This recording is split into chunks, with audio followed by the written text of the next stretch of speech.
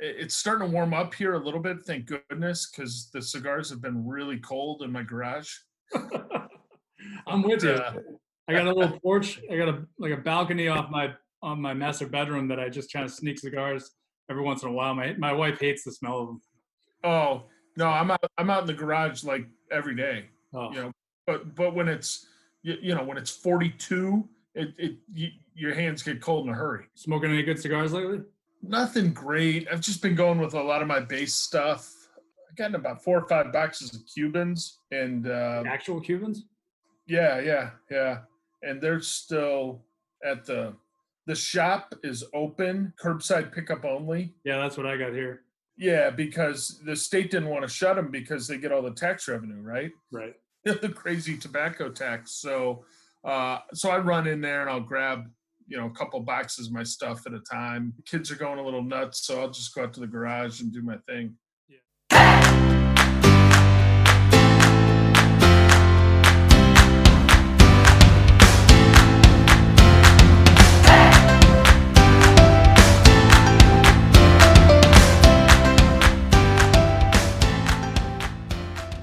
One thing I've come to realize through my business travels is that I meet some of the most interesting people at cigar lounges. A little over a year ago, I met Brad Biggs at Winston Cigar Lounge in Phoenix, Arizona. He was in town covering the NFL owner meetings while I was in town for Major League Baseball spring training. We struck up a friendship due to our common love for baseball, football, and of course cigars. This week's Mountain Visit features Brad, who has covered the Chicago Bears beat for the past 20 years. His passion for the game of baseball runs deep, especially these days as his hometown Washington Nationals reign as World Series champions. In this episode, we compare MLB and NFL coaching salary dynamics, the success of the 2020 socially distant NFL draft in the midst of COVID-19, the inner workings of the NFL Combine, Tom Brady at Tampa Bay, and the future of Aaron Rodgers in Green Bay. I got this impression when we met, but it seems like baseball, okay, you work in the NFL world, but baseball kind of is your sport. Yeah, baseball's like if I could watch one or the other, I'd put baseball. Right. Yeah. I might be the opposite. Because Really? what happens with me is, when I was a kid, it was baseball. Like I could watch any baseball, any game. I could go to any game like that. And then once I started working in it, I associated the game with work. Right. So then it didn't become leisure, it became work. And then the NFL was the only other sport that I was really into. So now the NFL became leisure to me. And baseball has really, even I grew up a huge Red Sox fan. I haven't paid attention to the Red Sox in probably 15 years. I don't know. Like if I wasn't covering a football, I'd be into it. But like baseball, I can get into 12 months of the year. Like the football stuff, when it's on, I enjoy it. I really do. And truthfully, from a work standpoint, covering football is way better because there's count the games. Yeah, count the preseason. You got 10 road trips. Yeah. Baseball, you're going to cover 10 games on the road in less than a month.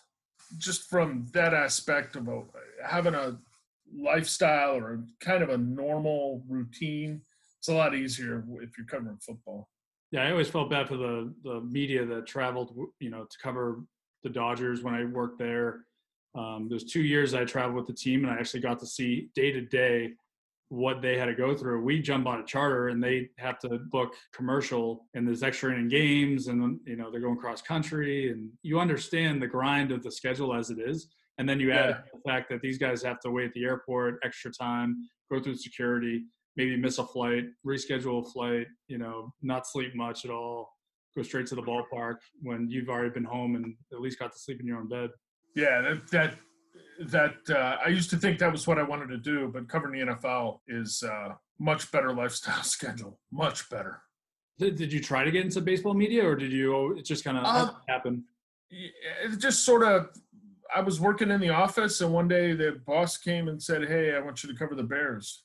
And I was like, "What were you doing at the time?" Laying out pages, copy editing. All right. Yeah, I said, okay, that's the kind of job assignment change I could go for, because that was brutal too, because you were working in the office from like 4:30 or 5 at night until midnight or 1 in the morning, and you were working. If you were lucky, you got one weekend off a month. Right. If you were lucky, and if you really wanted, like, oh, hey, I got this thing coming up 2 months from now that I want off, you'd say, hey, I need this weekend off. And then you'd probably get stuck working 5 weekends in a row or something. So that was brutal. So I just kind of lucked into it, and now I'm going into year 20. All covering the Bears too, right? Yeah. Explain to me how you got into being a Nationals fan. I know you explained this to me before when we met, but like, Yeah. so you're Well, that's where I grew up, and in DC. yeah, Northern Virginia. Okay. Yeah, so I grew up there, and when the Expos moved and they started as the Nationals in '05, I was all in, and I actually was friends with a guy at the time who's from the Chicago area who was in the minors with them. So that made it even easier, and he got promoted in '05 and made his debut, and that was the only season he spent in the big leagues. There was a guy named Rick Short. He got 15 at-bats in '05 with the Nationals. He homered off of John Smoltz and Dontrell Willis. Never big leagues.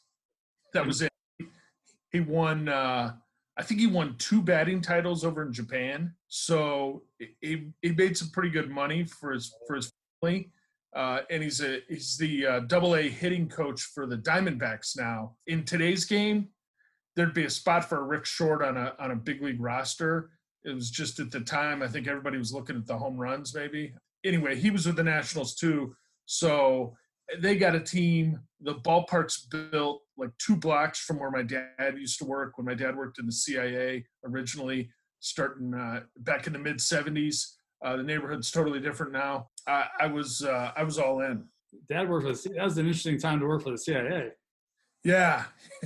70s. A lot of stuff going on with the Soviet Union back then. Yeah, in the middle of a podcast about the Cold War, and I'm just got eye-opened on the whole thing because, of course, I was born in '80, so I don't know the Cold War. So Right. I'm reading up on it and listening about it now, and it's just wild to think about how people had to live, or the fear that this could actually happen. We could have a bomb dropped on us by Cuba from Russia with love. Right. Exactly. So kind of struggled there for a little bit, but they started hitting on some of those draft picks they had, and they got pretty competitive rather quickly. It's funny how they get rid of Harper, and that's when they win. I think as a fan, I'd hope that they would bring him back, but you look at Juan Soto and Victor Robles, and then they had traded for Adam Eaton, and he's on a decent contract. And so they felt like they could take that Harper money and use it elsewhere. They signed Patrick Corbin. I mean, he wasn't cheap. Kind of a different team. It's interesting. They've put such a heavy amount of the resources into that starting pitching. When you look at Scherzer and Strasburg and Corbin, and then Anibal Sanchez wasn't cheap. I mean, that's a massive commitment to starting pitching, and you're rolling the dice that they stay healthy, right? Man, you take those 4 and you got a shot to beat anybody in any series, right? I kind of feel like starting pitching is one of the hardest commodities to get in baseball. And I think that's why you'd spend so much money. The Dodgers were said to be good at developing starting pitching. They had like 2 or 3 over a 10-year span. They had really good ones over a period of time, but it's really hard to. I think that's why you see a lot of starting pitchers get signed through free agency. You know what you got at that point, as opposed to you can sign a guy out of high school or college and think they're going to be a starting pitcher. So many of them become relievers because they don't make it as a starter. It's just really hard to do. Yeah, I mean, what people talked about the Braves developing starting pitching, but they got Smoltz in a trade, right? They signed Maddox. This wasn't a lot of homegrown guys. And the interesting decision that the Nationals made, in my opinion, is they signed Strasburg for really the same money that Rendon got from the Angels. So it was sort of, if you're picking one or the other, and I'm sort of the mindset that, man, that guy that's going to play for you 7 days a week as opposed to the guy that is going to play 1 out every 5 games maybe makes more sense, but tough to fault what they've done and Mike Rizzo's done in terms of believing in starting pitching and making that the sort of the foundation of your organization. I'll give you this perspective. I remember, I think it was 2010 or 2011. I was traveling with the team. The team was really, I think it had a couple injuries. 3 of the starting pitchers were legit. And then the 2 were kind of, you wish you had better options. And then there was an injury. So now you're down to like Kershaw, who was young at the time, Kuroda, and then there was a huge drop-off. And you saw the toll it had on the hitters, because 3 or 4 days a week, you knew as a hitter that you guys had to make it happen, because you didn't know if you were going to get 5 innings out of the start. You kind of see how, and the rest of the rotation too, where, if you have a really strong rotation, it takes pressure off the rest of the team as a whole. Definitely takes, obviously, off the bullpen, but even more so the hitters. They can feel like all the pressure isn't on them at the same time to score runs when you know that the guys on the mound are going to hold the line. Yeah, that's really interesting, because the first thing I would think is it makes life easier on the bullpen, knowing that there's a really good chance your starter is going to give you at least 6. You're right. The pressure isn't on that offense. The offense isn't going to have to go out and put up 6 or 7 or 8 runs necessarily to win a ball game. If you got one of your horses out there, you scratch 3 or 4 across, you got a pretty good shot. Yeah, it's a different mindset when you need to. It's like, if we have to go out and score 4 runs to win rather than 8 runs or 6 or 7 runs, you can go into the game with a little bit different mindset. Yeah, that's a great point. What did you think of the broadcast of the draft? Did you think it was pretty good? I thought it was pretty fantastic as far as like all virtual. Yeah, I really thought the league did a pretty nice job pulling it off. Yeah. And, not a lot of glitches, and you got to see some real emotion without, you got to see the player instead of in a normal year. You know how sometimes the camera's set up in the guy's house, but there's 75 people packed into the room, and it's like they're pulling away from the shot by the time you finally figure out who the player is, because it's just a mob scene. And obviously this was much more controlled, and I thought it was pretty good. I had questions about why the league would go forward with it and the timing that it did, but it made sense. And NFL operates with the idea that they're going to be able to start the regular season some way, somehow on time. And in order to do that, you need to kind of keep the train rolling. Some people have thought maybe back in mid-March that they would push back the start of free agency for March 18th, but they stuck with the plan there. And now we'll just sort of have to see what happens. But I thought by and large, that was pretty impressive. How lucky of a timing did the NFL get with this COVID-19? Oh my God. Well, from the standpoint that they get a ton of attention, yeah. Although, they got the Super Bowl in. Yeah, they got the Super Bowl in, and they got the Combine in. Now the Combine is huge because I don't know that you have the draft on time if you can't have the Combine, because the Combine is where these teams gather so much medical information, more important to them at the Combine than the 40-yard dash times and the number of bench presses a guy can throw up at 225 pounds and height and weight and all that. More important than the interviews is the medical information that they get. And that's why they bring them to Indianapolis, because not only is it centrally located in the middle of the country, but there's a ton of hospitals and medical offices in very near the downtown area where the hotels are, that they can get all these players in and out of there in an efficient process in a week to collect all that information. So the league was able to get that. Now, were they able to get the updated info on Tua and his hip injury? No, but there are going to be guys that sort of you're trying to seek late health information on every year. And so they get that Combine done, and then it was shortly after that when things got a little bit iffy in terms of travel. And I actually ended up going to the Northwestern Pro Day, which was the week before you had so many states shutting down, including Illinois. So I'd say a quarter to a third of the schools were able to hold a pro day before, the league said scouts couldn't travel anymore and that type of thing. Did you go to the Combine? Yeah. So that's something you go to every year, but yeah, I'm at that every year, and that's that's a great setup because everybody's there, coaches, scouts. Well, some of the teams have stepped in and some of the assistants, but you've got all the agents are there. That's a great hub for information. Now, at that point, all the agents are there, but they probably already have their players signed up, so they're just representing their players at the Combine. Yeah, and really the majority of that information, or the majority of that representation, is probably working for their veteran clients, not their draft eligible clients, because the Combine leads right into free agency. So right.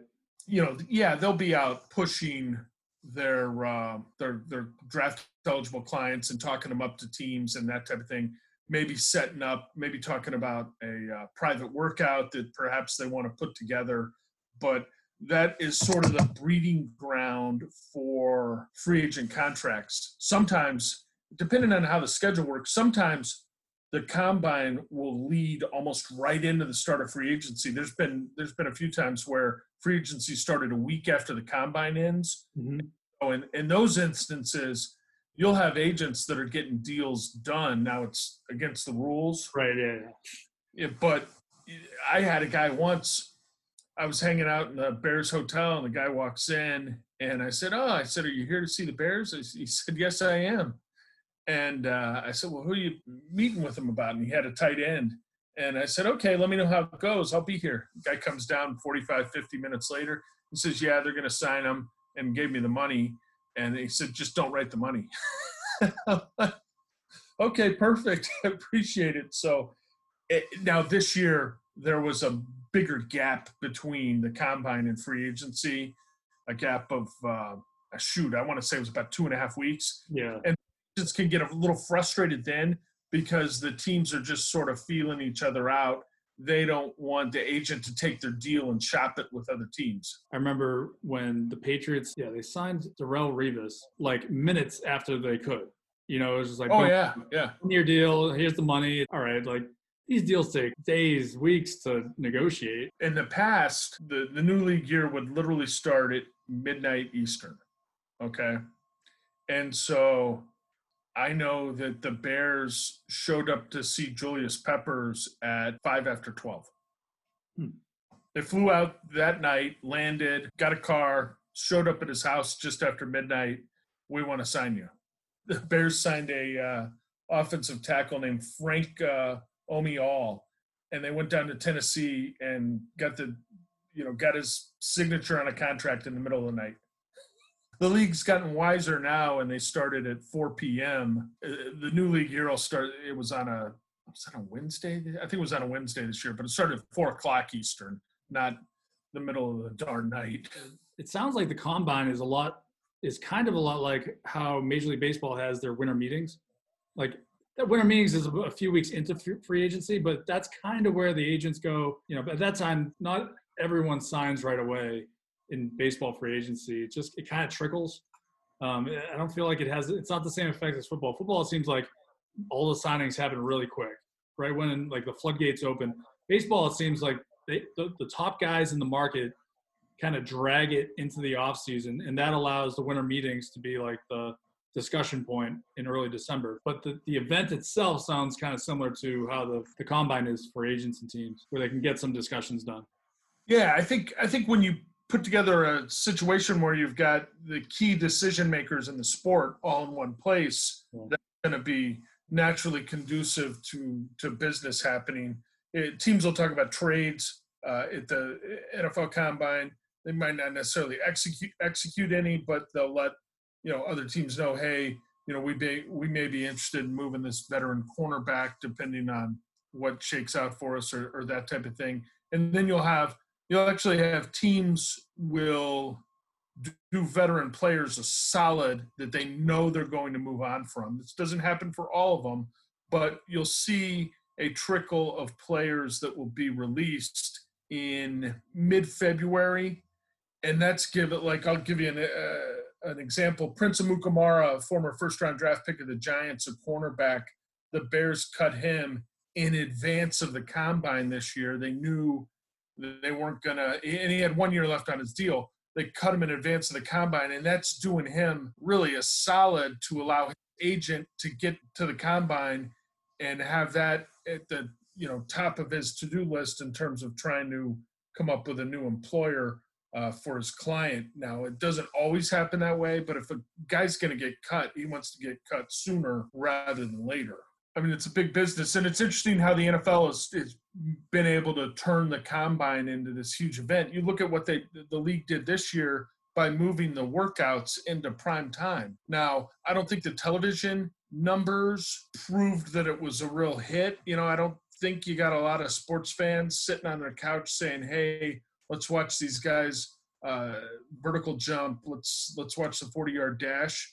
Competing against probably some decent NBA games, and you got college basketball, you got the NHL, but the NFL has moved to take everything it has and turn it into this huge event, and the league has actually gotten to the point where it tries to put forth a huge event that's going to capture headlines in every month of the calendar year. And you look at February, at the beginning of the month, you've got the Super Bowl. At the end of the month, you've got the start of the combine. March, you've got free agency. April is the draft. May, you've got mini camps going. Same with June.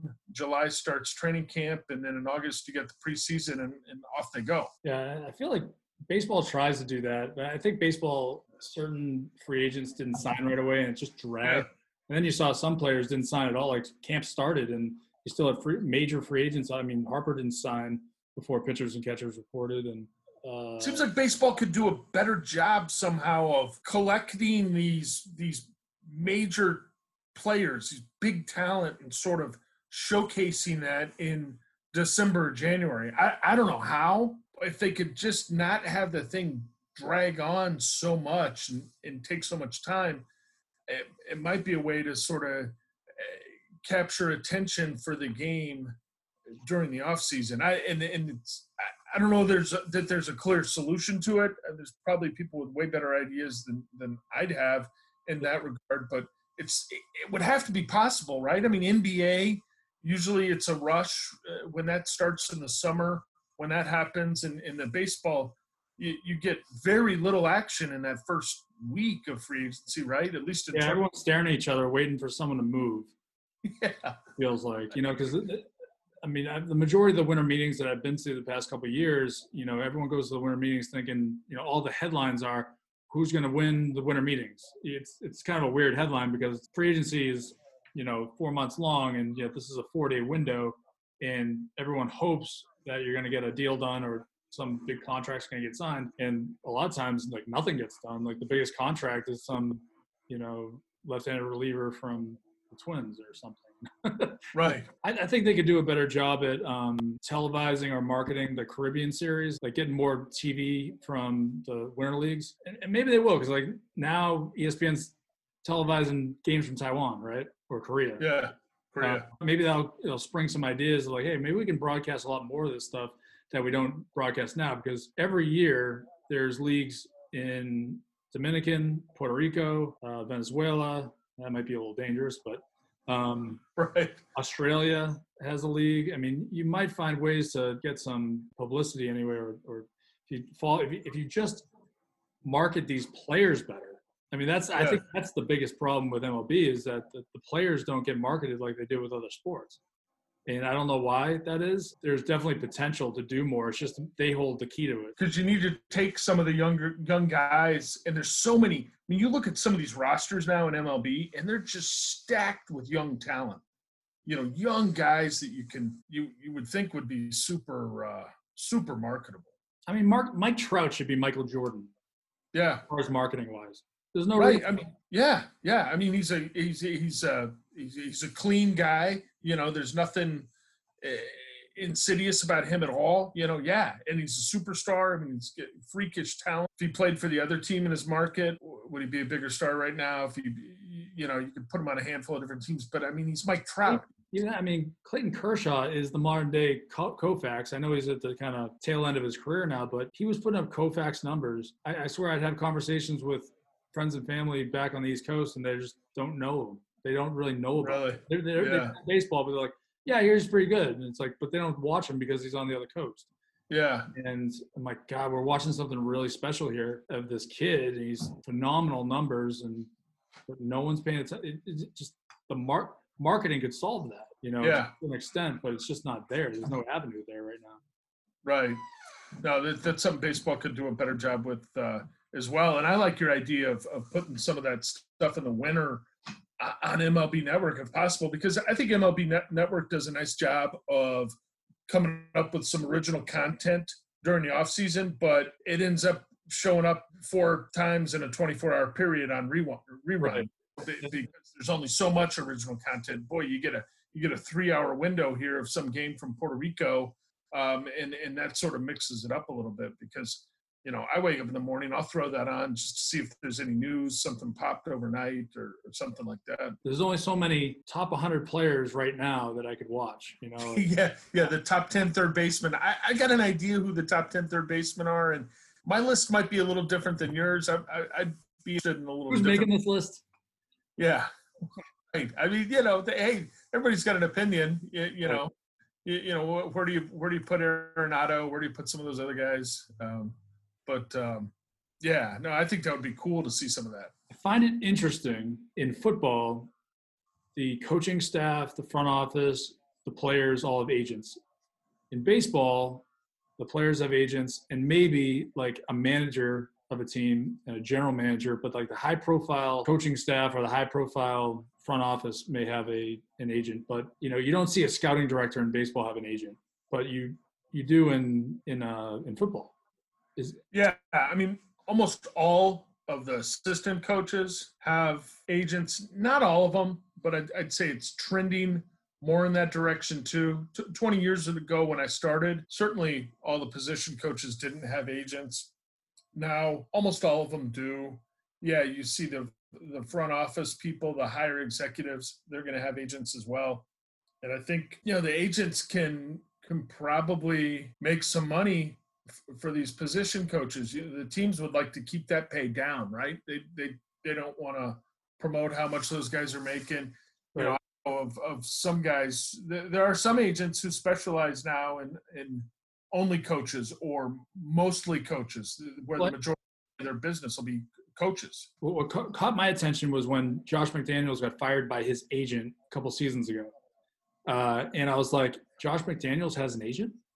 And then I started looking into the guy, and his name escapes me, but he's a very high profile agent, and all he does is coaches pretty much. And I just dug into it. I'm like, that is so strange because you never see that in baseball. And to be honest, like outside the manager, the assistant coaches don't get paid anywhere close to the head coach. I mean, I know it's similar in NFL, but I bet the gap is a little bit closer.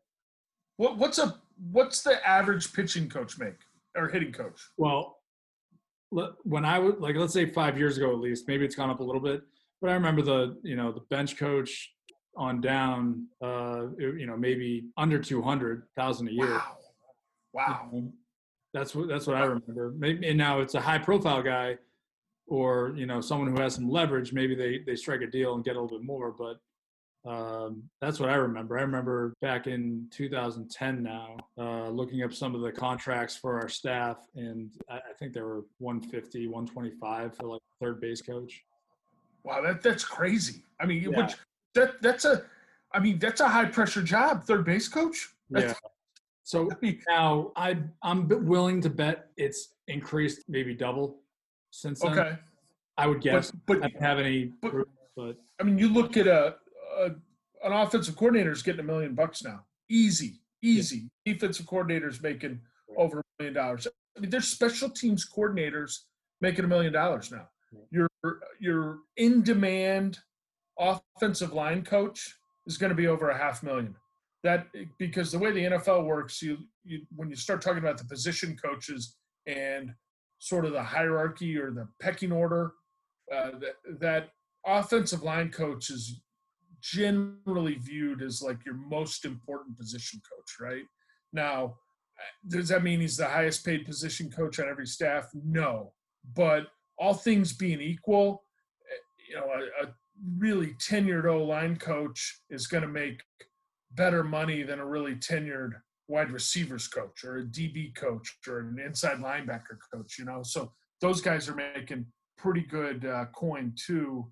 And again, I don't think the NFL the teams don't want those salaries kind of published because they don't want people to know. But some of these veteran agents that represent these coaches, they've been doing it long enough and they have enough clients that I think they have an understanding for where the marketplace is for those guys and what they can seek.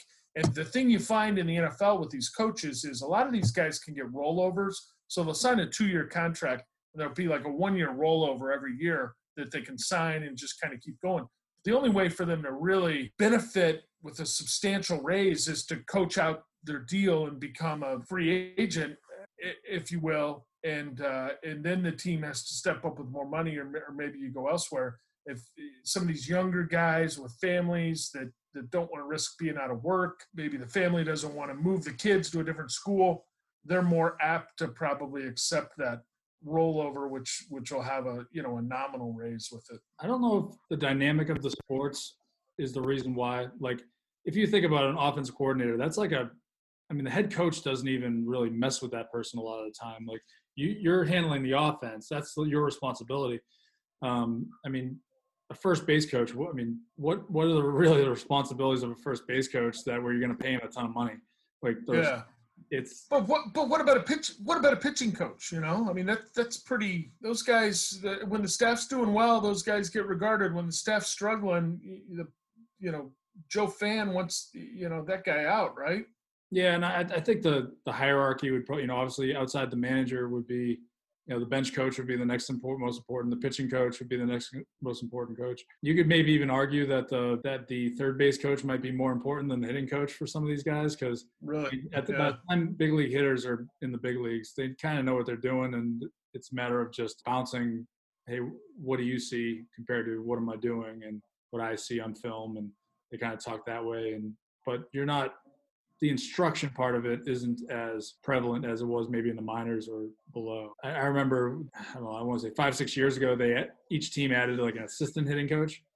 And that was really just because the one guy for 13, 14 players, which just wasn't enough in order to go in the cage and, one-on-one. Flips and all that sort of thing. Not to downgrade the position, but it's one of these things where if you're an owner or a GM and you're looking at it like, why are you more important than or better than the next guy? I mean, the Dodgers had a great first base coach in Davey Lopes, who was with the Phillies.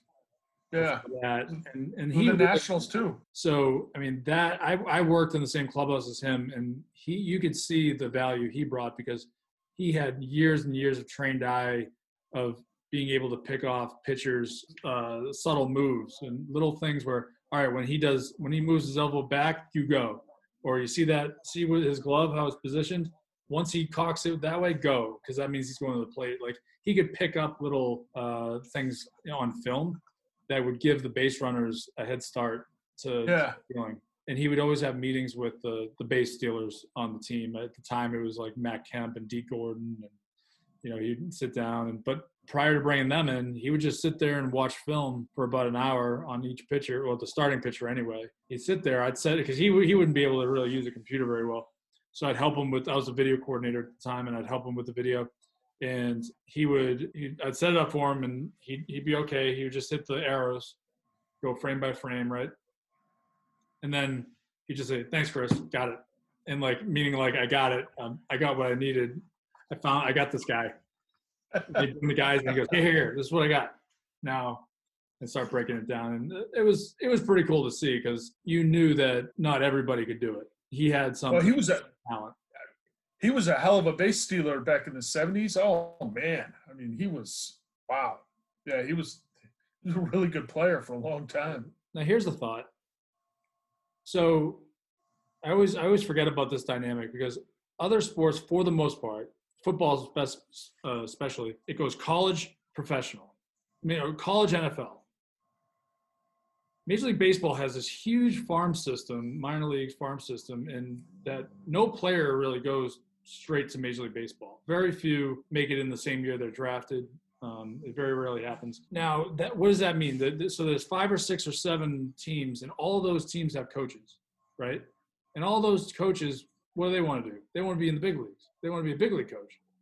So because there's a bigger supply of coaches wanting to make it to the big leagues, does that suppress the salaries?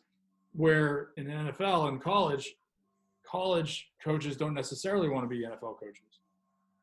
That's an interesting point, and you definitely could be onto something, I think. Yeah, because you do see guys rise from the ranks. College coaches jump over, but you don't see a ton of college position coaches making the move. Every once in a while, a team will go to a college and get a guy like the Bears ended up. They hired a guy named Don Johnson. He was the defensive line coach at UCLA, and the Bears West Coast scout had kind of seen how he handled practice and had seen the kind of players he produced over a while, ended up recommending him. And Don wound up having a long run in the NFL. Really good position coach, like had some good players and they liked him. So you'll see, I think that's how a lot of times those guys get recommended. It's either coaches that have worked with them or the scouts will go, because these scouts are at the college practices, they're at the college games. They have a feel for everything that's going on these college campuses. And so the scouts can have an understanding of who the really talented coaches are for some of these programs. But what's made it harder for the NFL to poach these guys is that colleges have started paying their coaches a lot more money. And that's not just to the head coach. I mean, those assistants in college now are making much bigger money than they did a decade ago, 2 decades ago. And that's probably, well, I'm pretty sure that's because football is the biggest revenue generator in college sports. College baseball is not a huge revenue generator in college sports, so those coaches don't get paid that much. So there's just there's nothing pushing the coaches in line. You get some former professional players, they might become minor league coaches, and then they want to be going up to the base. So they're in their own little section. College coaches, they kind of stay in baseball. They kind of stay in the same area too, but they don't get paid that much either. So no one's getting paid. Yeah. So there's no one moving the needle because there's such a big supply. Is kind of my idea. Well, especially in Major League Baseball now, when you look at what some of these teams have done with the manager, where you get this thought out there that the general managers want these push-button managers, these guys that sort of follow what the analytics department is coming up with, and these guys that probably aren't making a ton of decisions. And so that's a shift away from some of these baseball lifer type guys who've been in these manager roles, who've been commanding a lot of money. You know, Joe Madden was making $6 million a year, I think, when he completed his contract with the Cubs before going to the Angels this year. And that's a lot more than a lot of these managers are making. And the salaries for them compared to NFL head coaches are significantly smaller. And hopefully some of these managers can continue to have some success and will have leverage over ownership to get more pay. And then you'll see sort of the trickle-down effect help everyone else out. The Packers trading up to get Jordan Love. That was kind of interesting. Yeah, so when is Aaron Rodgers going to be wearing a Bears uniform? That's what I want to know. Yeah, I don't know. You know, Aaron Rodgers is – the interesting thing is less than 2 years ago they signed Aaron Rodgers to a 4-year extension. He still had time left on his deal, so he got an extension. I want to say it was for about $140 million. So with the salary cap, he's not going anywhere right now. I think it would be rather prohibitive for them to do something after this year. They probably could if they felt push came to shove. But yeah, then it gets really interesting after that. And it's a fascinating dynamic because Brian Gutekunst, the general manager that made the move, was a scout under Ted Thompson when the Packers had a younger Brett Favre than Rodgers is right now. Rodgers is 36. Favre was 35 when the Packers took Aaron Rodgers. Now, Rodgers and Love are a little different because there had been discussion about Rodgers potentially being the number 1 pick in that draft. San Francisco went with Alex Smith, and then Rodgers just fell. Right. He fell right into the lap of Green Bay, which was picking in the 20s, like 21, 24, right in that range. Yeah, and at the time, Favre was still not in his prime, maybe, but he was close. Yeah, legit. Yeah, one of the better quarterbacks in the league, and good enough to keep Rodgers on the bench for 3 seasons. Rodgers on the bench for 3 seasons. So Gutekunst was a scout at the time, and he saw that, and he looked at this as a chance to plan for the future. Now, here's a point that I think's worth keeping in mind. I think the Packers and Brian Gutekunst, the GM there, were uniquely positioned to make this decision with forward thinking than the other 31 teams because there's not an owner of the Packers. There is no, the Green Bay Packers, it's a publicly held team. So he doesn't have an owner standing over his shoulder during the draft or, Zooming with him during the draft this year for a team that made it to the NFC Championship game this past year with the owner saying, hey, we've got to take that next step. Rodgers is getting older. What are we going to do? There's a lot of pressure, I think, that comes from that ownership position. Without an owner in Green Bay, I think it was much easier for him to make the long play and trade up a couple spots. I think they flipped a 4th-round draft pick to move up a few spots there and get Jordan Love. And I don't know if Jordan Love's going to turn into the answer at the position for a decade for the Packers. It'll be amazing if he does, because then you're going to have a 3-quarterback run that's going to be incredible. Yeah. But I do know this, or I believe this, that Love's a guy that's going to take some time to develop. There's no better landing spot for him than Green Bay, because there's not going to be pressure for him to get on the field this season. Any other team drafts a quarterback in round 1, the ownership's going to want to see the guy quickly. The fan base is going to want to see the guy quickly. The media is going to want to see the guy quickly. There's no pressure to have to do it immediately in Green Bay. And so he'll be able to develop. And then the other thing is the Packers, if this doesn't work out, and there's certainly a chance Love isn't who they hoped he would be, they made an investment in him, yeah, but it's not like they rolled the dice with a top 10 pick on a quarterback. You can move on, and they won't be in search of their bridge quarterback. You see these teams go out and get the veteran who's going to kind of hold the spot for the time being. Like Philip Rivers in Indianapolis, he's kind of a bridge, right? He's 37. He's not a long-term solution for the Colts. As they look for their next Andrew Luck type guy. They don't need a bridge. They'll go from Rodgers to Love at some point, and they'll find out what they have in Love at that point. You think, as far as like Love sitting on the bench and developing and having Rodgers start a few more years, just like Favre did, it'll not so much that Love is going to turn into Rodgers, but like the situation's very similar where they're not going to put Love on the field this year, likely. No, I don't think Love plays this year, and next year remains to be seen. How content is Rodgers? Does Rodgers say, you know what, I don't feel like you're supporting me in here. Get me the hell out of here. Maybe that happens. I don't know. In that case, it kind of feels like that's going to happen. Yeah, and it certainly could. Does it happen next offseason or the offseason after that, I guess, is probably the big question. I don't think Love will sit on the bench for 3 years like Rodgers did, but I could see it being 2, and obviously it's going to be at least 1. Rodgers is going to be the starter this coming year, and then then it'll be interesting though, because Green Bay will have a somewhat limited market to trade him, because there's no way the Packers are going to trade him to the Bears. They're not going to trade him to the Vikings or the Lions. They probably don't want to trade him. Truth be told, they probably don't want to trade him to anybody in the NFC. They don't want to have to beat Rodgers or go through Rodgers to reach the Super Bowl. So now you're down to 16 teams in the AFC would be my thinking.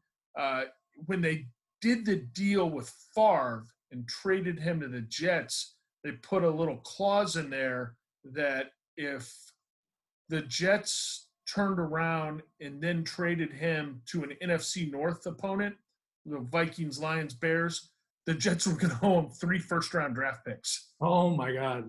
Yeah, so they were setting up a situation where the Jets couldn't just get Favre and then turn him around and send him to one of those other teams. So you would think something like that would probably be in play again if they do indeed end up shipping out Rodgers here in the future. Yeah, I didn't realize that you could even do that. They had some kind of clause in there. Because that makes sense too. Because I mean, you lose control of the player once you trade him. Right. And 1 year later, he could be playing, for the Vikings, which he pretty much was. Yeah, he ended up leaving the Jets, but he was with the Jets for a while, so. Yeah. It probably expired. Just kind of interesting how that worked out. Be honest, what was your prediction for where Brady was going to land? I didn't know. I really didn't know. Some people, these crazy fans here who thought that Brady could come to the Bears, and I'm like, why would Tom Brady want to come to the Bears? I mean, they've got. You want to go to Tampa Bay? Yeah, well, Tampa Bay's got some real talent, and the Bears have got Allen Robinson, who's a fantastic wide receiver, but they were real thin in terms of the other talent, the skill position players this past season. And you go down there and you got two 1,000-yard wide receivers and Mike Evans and Chris Godwin, and they've got Bruce Arians, who is kind of a swashbuckling guy that Brady's known of, at least for a while. So the San Francisco rumors were kind of interesting with the 49ers really move on from Jimmy not too long after signing him to that big contract that he got. The Buccaneers are going to be really interesting. They tried to beef up the offensive line a little bit. I think they're going to have to protect them a little bit. But it'll be interesting because they should draw a bunch of primetime games. And I think the Bucs the last 4 years have had 4 primetime games, 3 of them on a Thursday night and 1 Monday night football appearance. When the Bucs are rolling, that stadium can be a lot of fun down in Tampa. When the Bucs aren't rolling, what you get is a huge infusion of visiting teams' fans. So it'll look like a Steelers home game or a Bears home game there, because especially the cold weather cities, people want to November, December, they want to get out of town for the weekend, go see the team play, enjoy some sunshine. But the Bucs fans have been pretty good about supporting that team when it's been successful. Yeah, it's similar to Miami, right? I mean, it's been a long time since Miami's been successful, but I remember going to some games down there, and even just watching on TV, if you watch the Pats-Dolphins game, it sounds like a Pats home game. Yeah, for sure. Now, I thought the Chargers potentially would have been interesting, and I thought the Chargers, because, boy, they could use some marketing because the Rams, coming off the Super Bowl 2 years ago, didn't have the easiest time selling tickets this past year for the LA Coliseum. Okay, and that was the defending NFC champions with a lot of young, exciting players: Aaron Donald, Jared Goff. You had Todd Gurley there, some wide receivers, a charismatic coach with a high-flying offense, and the Chargers, they played in that soccer stadium, and which held 30,000 fans, and it was 50% opponents every week, if not more. And so, you look at that and say, boy, if the Chargers could get Brady, maybe they could capture some attention in the marketplace. That's why I also thought they would have been a possibility in the draft for Tua. You get an exciting quarterback there, maybe capture some attention. I think they got Justin Herbert, and they're hoping that he can be the guy for them to sort of replace Phillip Rivers. But I'll tell you what, the Chargers in the Los Angeles market is going to be a huge challenge, not only for the organization, but I think for the league, because the league obviously wants to see all 32 teams succeed and do well. High tide raises the level of all ships, and they're going to struggle mightily in the new stadium when that gets open there. Yeah, I mean, it was kind of disheartening to see the kind of crowds that they were getting in that soccer stadium last year. Yeah, I mean, they play name the opponent, and barely any Charger fans there. There's not many Charger fans in Los Angeles, and the ones in San Diego, they follow another team now, or they've punted on the NFL.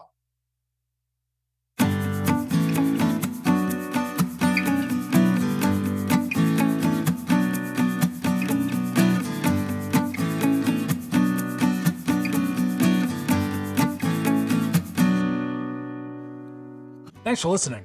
Your support is greatly appreciated, so please subscribe, like, and leave a 5-star review wherever you listen to your podcast. We will see you next week with another mound visit. I've been mowing the lawn like every 3 days. My lawn looks better than it's ever looked, because normally this time of year, we got a ball game, we got this, we got that, and I just push it off and push it off. Now I cut it every 72 hours. I just cut mine yesterday for the first time, and then 2 days ago I got poison ivy. From doing yard work. So I'm like, I feel like I'm being punished for going outside. Yeah. Right. Stay home, stay inside. All right. Mother Nature says, get back inside. Yeah, unbelievable. I woke up the day after I got it. I looked like Popeye. I couldn't open my eye. Oh, wow. So I had to go get some medication. Yeah, well, you look better now. Yeah. I feel like I got the raccoon eye still, but that's about it.